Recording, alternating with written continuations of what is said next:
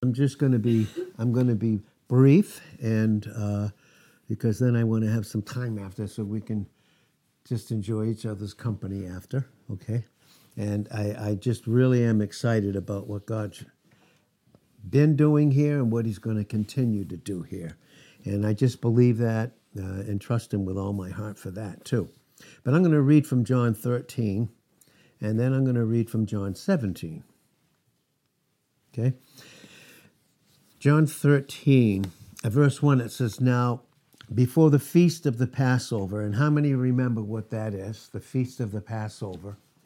So when John, of course, when he's under the inspiration of the Holy Spirit as he's writing this, he's giving an account. He's giving an eyewitness account. As a witness, he was witnessing what he was writing, but the Holy Spirit had him write these things specifically. But definitely used it. So when it says, "Now before the feast of the Passover," do we remember that the Passover was brought out? We saw that. Remember when He took Israel out of the bondage of Egypt. They were in bondage for 400 years under Pharaoh. And when we think about Pharaoh, we think about how he's the type of Satan. And they were in Egypt. And Egypt, all through the scriptures, is a type of the world system, what's going on in the world.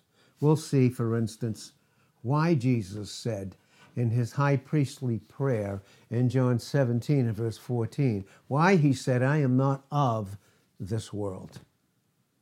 And then he said in John 17, verse 16, those that were his, that's us, that received him as our Savior, we are not of the world. And remember, again, just to repeat the truth, that little word "of" means constituted of the exact same substance. In other words, every single thing about us this morning, being the fact that Christ is not, of course, he's our Savior, but he's also our life. In Colossians 3:4, he is our life. And that's why Paul wrote in Galatians chapter 2 and verse 20, he said, "I am crucified with Christ. Nevertheless I live." Now here's Christianity. "Yet not I, but Christ." See, he's our life. "Yet not I, but Christ lives in me. And this life that I now live in my body, I live by the faith of the Son of God who loved me and gave himself for me." And that's a beautiful picture. We're going to see that in John 13 and John 17. How he not only paid for our sins and removed them in Psalm 103, verse 12, as far as the east is from the west, doesn't treat us after them in Hebrews 8:12 and 10:17. He doesn't treat us after our sins because Christ dealt with us. He dealt with those sins on Calvary. But we're going to see his tremendous love. But when it says the Passover, remember, that was what happened when Israel was 400 years in bondage under Pharaoh, who was a type of Satan in the world system. Why? Because they disobeyed God continually. They continued to disobey his known will and his known word, because you can't separate God's will from God's word. And as a result, they were 400 years in bondage and they couldn't get out. But then God, we see in the scriptures, especially in Exodus, the 3rd chapter, and those first 5 verses, he raised up Moses. And Moses, every man in the Old Covenant we see and when they functioned, were a type of Christ. Not that they were the type, but God was revealing his work of Christ who would come. But he was revealing it through them as types. So what did he do? Israel's in bondage for 400 years. What does he do? He raises up Moses. It took him 80 years to prepare him, though, because we remember what his first 40 were and what he did as a result of that. He was running way ahead of God. It's very important not to run ahead of God about anything, but to be patient and to trust his love and his wisdom for us. He raised up Moses, and after a whole process we start to see that in Exodus, the 3rd chapter, all the way till we get to the end of the 14th chapter. He raised up Moses, and then those 10 plagues that he brought against Pharaoh, he led them out, right? But to keep them safe, in Exodus, the 12th chapter, and you'll see that in those first 13 verses, you'll see where the blood was to be they'd take the blood of an innocent victim, again, type of Christ, innocent victim. They would take the hyssop, and the hyssop would speak of faith, and they would dip it in the blood and put it on the 2 side posts and on the lintel.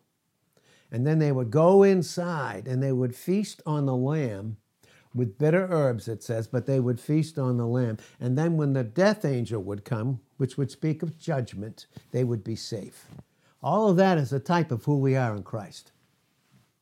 We're safe. There is no judgment for us, right? Because he's dealt with it. So, of course, in that way, there's no judgment for us, is there? No. Loving chastisement when we disobey, yes, but it's not paying us. He's not making us pay for our sins. He already did that on Calvary. He's loving us that are his. He's disciplining us back into a place where he can just, again, pour his love on us, and we can function properly as children.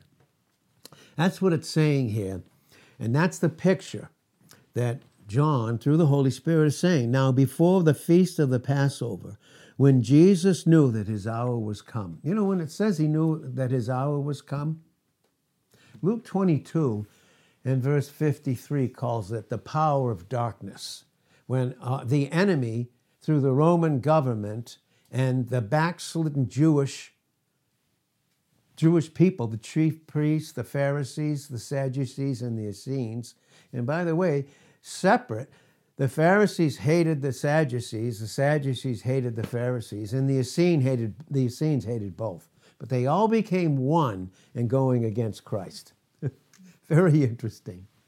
Very, very interesting. It's just how the world operates, see? Because God is not a God of religion at all, okay? He's the God of relationship. And we have a relationship in him and only through Christ. And we relate to other. So then, how should we relate to each other? How should we relate to each other on a continual basis? We're going to see that right here. So when we get to John 13, verse 1, it says, Now before the feast of the Passover, when Jesus knew that his hour was come, what was his hour? To go to the cross and have all of our sins placed on him, and then have the wrath of God poured out in dealing with our sins that were on him, so that he could remove them. We could receive him as our Savior. The fact that our old nature, our old selves, is crucified in Romans chapter 6, 1 through 6. We've been crucified. As far as God's concerned, we've been crucified in Christ, thank God. And then all our sins are dealt with. That was his hour. I love what it says, when he knew that his hour was come, that he should depart out of this world unto the Father. You know what that's saying? If he hadn't paid for our sins, if he hadn't dealt with the justice of God and his love, and being the sin sacrifice, and then paying for our sins, would he have risen from the dead and gone up to be with his Father if it hadn't been accepted? Means of our acceptance is in Christ. How should we treat one another on a continual basis? That's very key, how we should treat one another. And so again, his hour was come. I love when it says that. His hour was come, that he should depart out of this world unto the Father. And look what it says, having loved his own. That's everyone here that's received Christ. That's who it is. Having loved his own, which were in the world, notice in, but not of it, he loved them unto the end. What's that? Unto the end means this. Unto our end here and our eternal beginning with him. We have eternal life right now. We're not waiting to get eternal life. We have eternal life in 1 John 5:11. That eternal life is Christ himself. We're not waiting for eternal life, but we sure are waiting for our eternal beginning face to face with him in 1 Corinthians 13:12. How should we face each other? Should we face each other apart from who we are in Christ? Should we deal with each other in any issue apart from who we are in Christ? Should we? And if we're not obeying that, what is it? It's disobedience, isn't it? Because long before, if I have an issue with someone, long before I ever go to them, if I am not right in my relationship with Christ, and I go to them, then I go without God and I try to replace him, and all I end up being is a judge. I want to make it clear this morning, you can't force fellowship. You can't. You cannot force growth. You can't. And the bottom line in 1 Corinthians 13, verse 5, love is very, very patient and kind. So when I function in Christ, in my own individuality, meaning who he made me to be in him, in Christ, and who Christ is in me, then when I face another, that's what I face them with Christ. Anything else is just legalism of the flesh and trying to control. Listen, if I'm not controlled by Christ and his love, then I will approach another believer as a judge. There's only one. Who's the only judge? God. Does God act towards us as a judge now that we're in Christ? Does he? He does not. He took all of our judgment. All that should have come on us, he took. Right? So when Christ is not controlling me, then my fallen flesh is controlling me. And when that happens, I will act as a judge. And I will want people to perform. And I will use all my anger. And I'll use my irritation and my suspicion to control them to get to a place where I think they need to be. Because it's about me. It's not even about Christ anymore. Is it? We're going to see that here. We're going to see it here. Having loved his own, he loved them right to the end. Now, you know when it says here that he knew that his hour was come? Do you think that Satan and all of his demons and angels, that he was getting these people to function like the Jews, the religious system? You know, who was God? Read the synoptics, Matthew, Mark, and Luke, and even John. Who were Christ's greatest enemies? The religious crowd of the day. All they were doing, we've said this before, in front of Pilate, the governor, right? In front of Pilate, the governor, the Roman governor, he brought out Christ. Who do you want? A robber, Barabbas, or who do you want? Christ. And they yelled out in John 18, verse 40, not this man. You know how we act towards believers, towards each other, when we don't function in forgiveness? You know what we're saying? To Christ in us, not this man. Nope. Well, who's going to replace him? You ever hear that? Who died and made you chief? Who made you the object? I'm the object. And everyone has to perform when, where, and how, and exactly I think they should. Really? That's God? That's how he treats us? Never. Never, never, never. Having loved his own, he loved them unto the end. Listen to what it says, that his hour was come. He knew his hour was come. We said, this is what the enemy thought in Luke 23:53. It was the hour of the power of darkness. They thought they were going to get rid of him. Can you imagine? Honestly, they thought they were going to get rid of him. You know, but what I love when I read in my Bible and in your Bible, because we're all Christians and it's our Bible, isn't it? Because he's given it to us. Here is 1 Corinthians, the 2nd chapter. 1 Corinthians chapter 2. Listen to what it says in verse 1. And I, brethren, when I came to you, I didn't come with excellency of speech or of wisdom. He's speaking not natural. I'm not speaking to you naturally. As a Christian, I'm not speaking to you naturally with what I think wisdom is. In other words, I feel like that you should be at this particular place, and if you're not, I'm going to deal with you. Is that how we should deal with each other?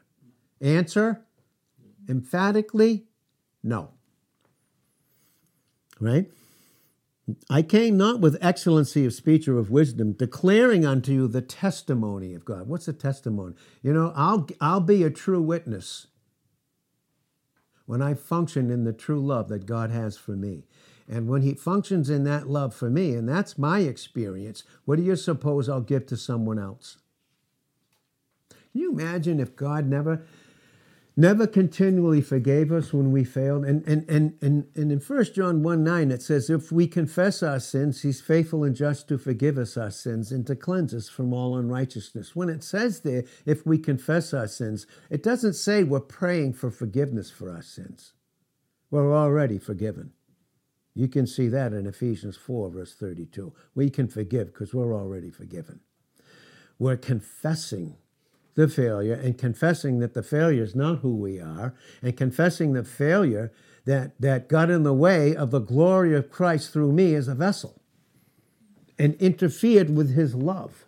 When should we not love one another? When does God not love us? Power of darkness. They thought it was the power. They thought they were going to get rid of him. Of course, that's what we act like in the flesh, by the way. But look what he says in 1 Corinthians 2, verse 2. For I determined not to know anything among you except Jesus Christ. How do we treat one another? How do we? In 2 Corinthians 5:16, it says to know no man after the flesh. Well, because if you and I see each other in the flesh, first I have to be there, and then I'm going to be in control, and I'm going to determine where you should be, when you should be, and how you should be, when I don't even have control of myself. Is there any control in the flesh life? We have the flesh in us in Romans 8:9, but we're not of it. I determined not to know anything among you except Christ and him crucified. What's that mean? That individual, that Christian, when I am around them and when I have anything to do with them, I see Christ. And not only that Christ was crucified, but they were crucified with him and they rose with him. Everything about them is finished. Can you imagine if when we failed, God didn't implement forgiveness to us?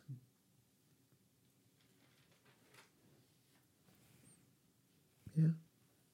What is forgiveness? And the scriptures have brought it out to us clearly several times. It is what? Forgiveness is what? Once again, what? It's him confirming his love for us. And when I don't forgive, and when I refuse to, and that would be the flesh, I act as a judge. We need to be very careful about that. Now, I determined not to know anything among you save Jesus Christ and him crucified. Now, and I was with you in weakness. He's an apostle. He went to the third heaven. But he had a human nature just like the rest of us. And he had issues that he had to deal with too. But he said, I'm with you in weakness. In other words, I'm not above you. I'm just as weak as you. I need Christ as much as you do. And I need Christ in each individual. And we need Christ in each individual. And we need to see each other and treat each other after how God sees us in Christ. Job 36, verse 7. Listen to this one. How about this one? God never removes his eye from the righteous. Who are the righteous? Those that are in Christ. How about that one? Should I treat someone because they fail? And by the way, I don't know about you, but I know when I do fail, is my failure who I am? No. Should I make it the issue of someone else? No. Because you know why? You know when God told me a long, long time ago? He said to me, Ed, and I said, yes, God, you can't be God, but you can have me. Last thing we want to be is running around treating each other like we're little gods, little judges, little people that are in control of how someone even behaves. Nonsense. Okay, and I was with you in weakness and in fear and in much trembling. Why? What's he saying? I'm guarding myself like that.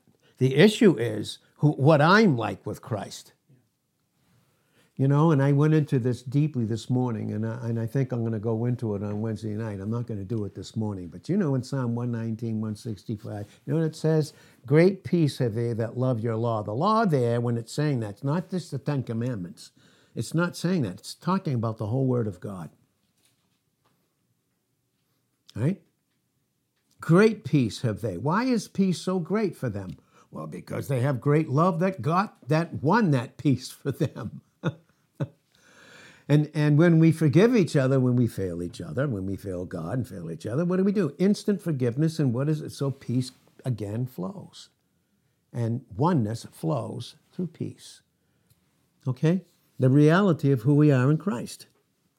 And he said, my speech and my preaching was not with enticing words of man's wisdom, meaning I'm not trying to control you and win you through what I say.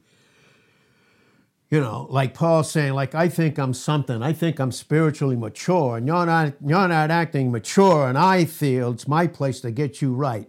Nonsense. Nonsense. Okay, it's not your right. Your right is to pray if you can't have fellowship with them, and to instantly forgive them, lest, if you don't, when I don't forgive, is that sin? Yes, it is. Psalm 119, 165, great peace have they that love your law, your word, and nothing will offend you. The only area that anyone can ever offend me is in the flesh. The fact that they're offending me is the area that God is bringing out that needs to be dealt with. All the while, we want to blame the other person for not living up to what we think they should. Who are we? I don't know, what part did we play in the finished work of Christ? I don't know, last time I checked, you know what part I played? 0. My sins were on him, period. Period. And you know what? And guess what? Who dealt with them? How dare I think that he hasn't dealt with sins? In myself or anybody else? Great peace have they that love your law. The law there, if you look at Psalm 119, and many think that David wrote it. I tend to believe with a lot of others that it was written by Ezra, brought out in many, many different scriptures, but it doesn't really matter. It is the inspired word of God. That's the issue. And the whole way through, if you look at it, is dealing with the word of God. By the way, who is the word of God?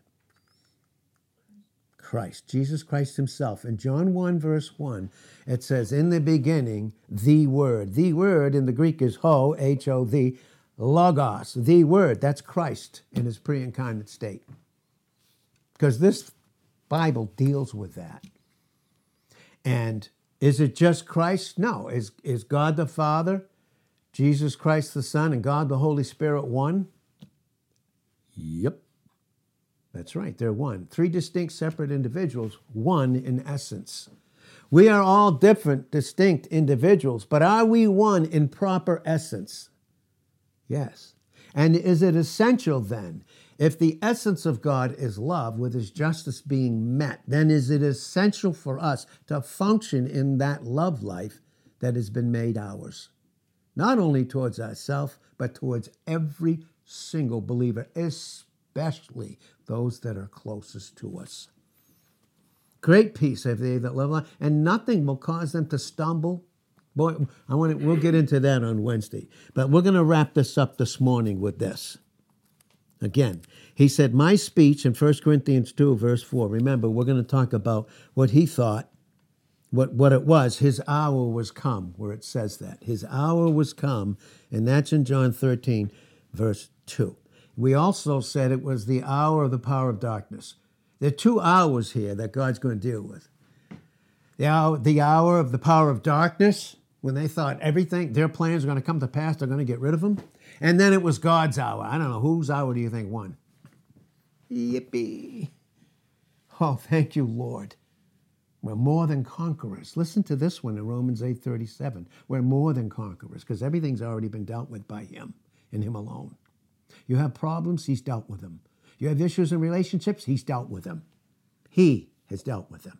He has. And there's a proper way to deal with them. We're more than conquerors in Romans 8:37 through Christ that loved us. That's right.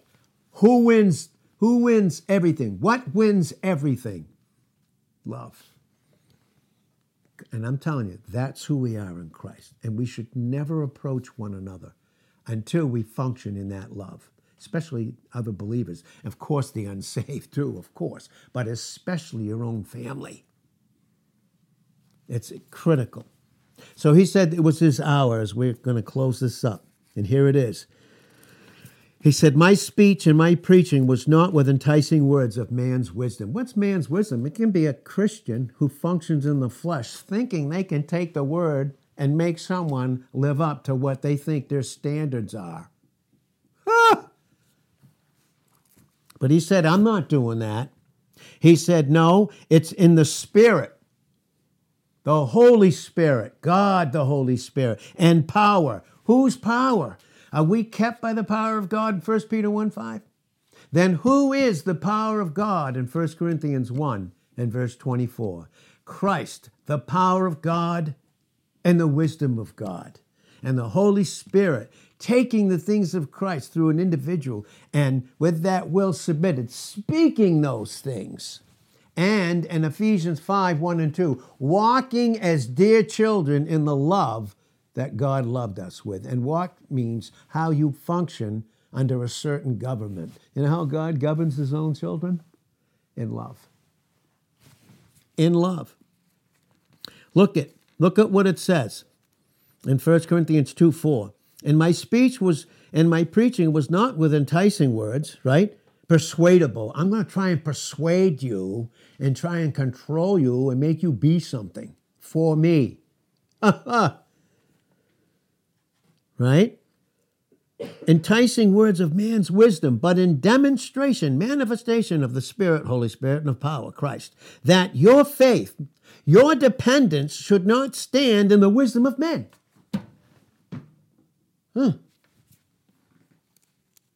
But in the power of God. Howbeit we speak wisdom among them that are perfect. That word perfect in the Greek simply means complete. Everything about us is complete. That's Colossians 2:10. We're complete in him. You know, in Colossians 2:9, in the King James, it says this, literally, and it's good, but let me give you the definition in the Koine Greek manuscripts. Here it is, right? He was the fullness, it says, in Colossians 2:9, of the Godhead bodily. You know what that means? The whole time he walked on the face of the earth, he was filled up with all of who God is. Himself, God the Son in humanity, God the Father, one with him, and the Holy Spirit. And then in 2:10 it says, when it says, and you're complete in him, he's filled up with all of who God is, right? 2:10 means this, and you are filled up in him. What are we filled up with? Love. Sins are dealt with. They're gone. So as we close this, listen, he speaks wisdom unto them that are complete, yet not the wisdom of the world, listen to this one, nor of the princes of this world, those rulers, the princes of this world, right? All behaviors caused. The Pharisees that hated him, Christ, the religious crowd of the day, that handed him over to the Roman government to murder him, to crucify him, as they screamed out in John 19:15, crucify him. You know what we would say today? Murder him. And even Pilate, in John the 19th chapter, found no fault in him. They hated him without a cause. John 15:25. Psalm 69, verse 4. Psalm 35, verse 19. They hated God without a cause. Now, has God dealt with everything about you and I in Christ? Then where would our hatred come from? Without a cause. There'd be no cause. There'd be no cause not to forgive. There'd be no cause whatsoever. Because if you don't function in love towards one another, what do you suppose you function in? Hate. I don't know. Do you hate? Do you hate the one that Christ has made his own? You have something against him? You want to hold him in prison? You want to put him on? Imagine if God treated us that way. You know, one thought of sin. In Proverbs 24, verse 9, the thought of foolishness is sin. Just the thought. One sin, and we would have been in hell forever. One. And how many has he paid for us? Come on. Nor the princes of this world that come to naught. But we speak the wisdom of God in a mystery. Not that it's mysterious. It just was being revealed at this time. Even the hidden wisdom, which God ordained before the world unto our glory, because Christ glorified him, and we would be in him. Look at verse 8, which none of the princes of this world knew. For had they known it, they would not have crucified the Lord of glory. That was his hour to finish everything about us, to deal with anything. Listen, he would deal with anything between the individual and God. He removed all the distance. I don't know. Is there any distance between us, who we are in Christ, in our relationship? Is there? Should there be any distance? Because what is distance? What is death? Death is never extinction. It's just separation. You find that word in any dictionary. That's what it is. It's not extinction, okay, at all. It's just separation. I live separated in my relationship. So if you look at John the 13th chapter, look at what Jesus did. And who did he do it for? Who was he doing this for? He's doing it for every one of us. But in this particular case, they were his disciples. After he had done all of this, didn't they all forsake him in Matthew 26:56? Didn't Peter follow him afar off on a hill in Matthew 26:58? Did he not? He did. That's right. And you know we'll follow him afar off. And we'll follow others afar off. But you know what that hill's called? It's called self-preservation. There's areas I want for me. And God, I got no room for you. Christ, I got no room for you. Holy Spirit, I don't want to hear it. I don't want to hear it. Okay. And you know what anger does when it's not dealt with. That's Ephesians 4:26. It says, be angry and sin not. You better figure that one out. Be angry, but don't do it in sin. Where should we be angry at sin first? Right here. And who else's business is it? That's right. Period. Right? Look what he did. Having loved his own which were in the world, again, not of it, he loved them unto the end. Supper being ended, the devil now being put into the heart of Judas Iscariot, Simon's, to betray him. Listen, we can never be possessed. The devil can't possess a single believer. He can't touch our position in Christ. That position speaks of our relationship. Our relationship, sin can't touch. I'll tell you what it can touch is our experience. And don't think that Satan won't use a believer to accuse another or to condemn, because he will. Especially when we think that we have arrived and others haven't. Got to be kidding me. The devil now being put into the heart, his mind and his emotion, Judas Iscariot's sons, to betray him. Jesus, knowing that the Father had given all things into his hands. How many things were given into his hands? I don't know. All things? And that he was come from God, went to God, he rose from supper, laid aside his garments. This is a picture of him laying aside his deity, the outward glory. Just incredible. You want to talk about humility? How Christ, God in humanity, is treating sinners. Is he treating them after their sins? And does he even know what they're going to do before they even do it?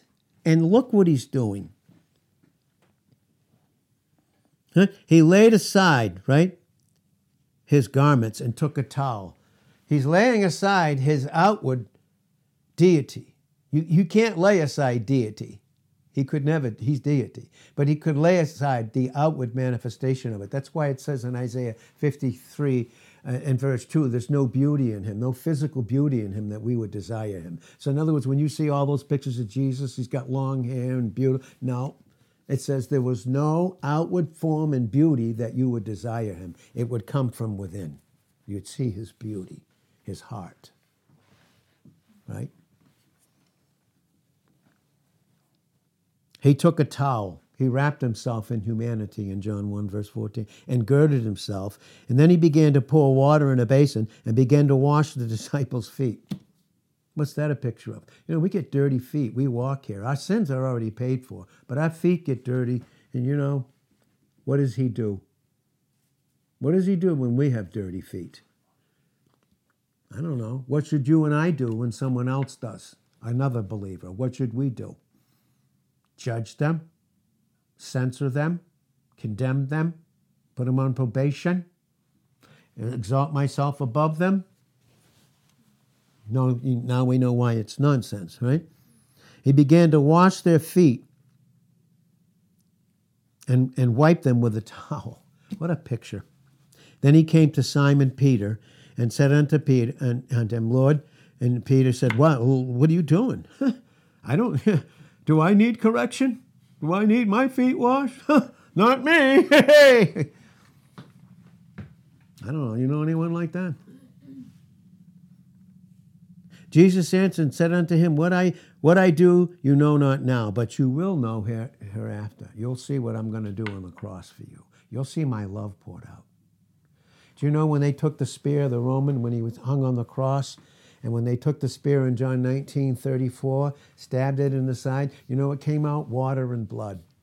We need two things. His blood paid for all our sins and cleansed us once and for all. Now we need that water to cleanse our feet. That's what it's talking about here and bringing out beautifully. You will know hereafter. Peter said unto him, You will never wash my feet. Boy, he was something, wasn't he? Whew. Yeah, he was something. Whoa, Peter, hey, wash their feet. Not mine, really. Peter said, You will never wash my feet. Jesus answered, Listen, if I wash you not your feet, you have no part with me. Oh, Lord. Simon Peter said unto him, Not my feet only, but my hands, my head. In other words, do it all over again. Some think that they can lose their salvation. You can't. You didn't play any part in it. And it was of grace in Ephesians 2:8. And not of yourselves. Not, it's a gift of God, not of works, lest any man should boast, because we're his workmanship. You see that in Ephesians 2:8 through 10. And the reason we give the scriptures is because it's the word of God, and we know through the scriptures exactly who God is, who Christ is, who the Holy Spirit is, and who we are. It's very important, you know. And that's why children go to school and have books to learn. Things of natural things. These are spiritual things. Very important. Right? And then Peter said to him that, and he said, No, he that is washed, in verse 10, doesn't need to. The only thing he needs washed is his feet. That's what he needs. You know what? When we forgive each other, what are we doing? We're realizing that Jesus, it is what? Does he wash? Should we wash one another's feet? In other words, in terms of forgiveness, are we already forgiven? Do we have to? Some think they have to pray for forgiveness. Doesn't say that. No, it doesn't say that for believers. We don't pray for forgiveness. We confess we're forgiven. 1 John 1:9. And this is 3 strikes you're out, the final close. Here, Ephesians chapter 4. I'll let the word speak for us, right? Ephesians chapter 4, and it's very interesting how it flows. Ephesians chapter 4, look what it says. Verse 26, listen, Ephesians 4:26. I'm going to read it, the scriptures. They can speak, and I'm going to stop. And you guys can hold me to it. Be you angry and sin not. Let not the sun go down upon your wrath. Neither give place to the devil. When I don't forgive, when I'm so angry, I don't forgive, and everything it now becomes about me and my anger, who am I giving place to? The devil. Let him that stole steal no more, but rather let him labor, working with his hands the thing which is good, that he may have to give to him that needs. Look at verse 29. Let no corrupt communication proceed out of your mouth, but that which is good. Okay, where does goodness come from? Do we have any in us outside of Christ? Okay, so when I function outside of him and I go to someone else, if I don't have his goodness, what do I have? I have flesh. No. To the use of edifying, that it may minister grace to the hearers. Why? Because if I don't operate that way, I grieve the Holy Spirit of God. I grieve God. Whereunto you're sealed unto the day of redemption. Look at verse 31. Let all bitterness. How much? Because if I don't deal with bitterness, what happens to bitterness when it turns anger? When I don't deal with anger, be ye angry and sin not, right? Ephesians 4:26. It becomes bitterness. It turns in, and then it affects and infects and spreads to everybody. That's Hebrews 12 and verse 15. Okay? Let all bitterness, and by the way, just think of how patient God was with us in terms of our behavior and our growth. And again, he's in control. Okay? The only one that's in control of us and the only one that's in control of this local assembly is Christ. Not the pastor, not anybody. And by the way, the pastor's not above anybody or below anybody. He is the same as them. Period. Christ is our authority. That needs to be up here. Let all bitterness and wrath and anger and clamor and evil speaking be put away from you with all malice. Look up the word malice. Maybe something's true about that person, but you know what? It may be true, but I'm going to use it because I want to injure them and hurt them. You ought to look it up. I'm just going into it in a little bit of detail right now. Okay? And the opposite of this is verse 32. And be you kind one to another. Where does kindness flow from? God's love. Yeah. Right? You tell me when he doesn't love us. He doesn't love my sin, but that's not who I am. He doesn't treat me after it. Stop treating each other after that. And stop being your own scholar and your own interpreter of the Word of God. Boy, is that convicting to me. I love conviction. Okay? Be you kind one to another, tender-hearted, forgiving one another, even as God for Christ's sake has forgiven you. And then this goes with it. Be you therefore followers of God, as dearly beloved children, the original says, and walk in love. Let love be the government that you walk under. Right? And walk in love as Christ also loved us and given himself for us as an offering and a sacrifice to God for a sweet-smelling Savior. I can show up in the flesh, and let me tell you, I don't know about you, but I know about my flesh. It stinks. And you don't want to be around sniffing that. Hopefully it's love for all of us because we're one, and we didn't even get into John 17. John 17, 11, 21, and 22, that they may be one as we are one. And when you're one, nothing can come between. No air can come between us. He loves us, does he not? He loves everybody in this room. Thank God that none of us are our sins. And thank God he never removes his eye from who we are in Christ. Amen? Amen.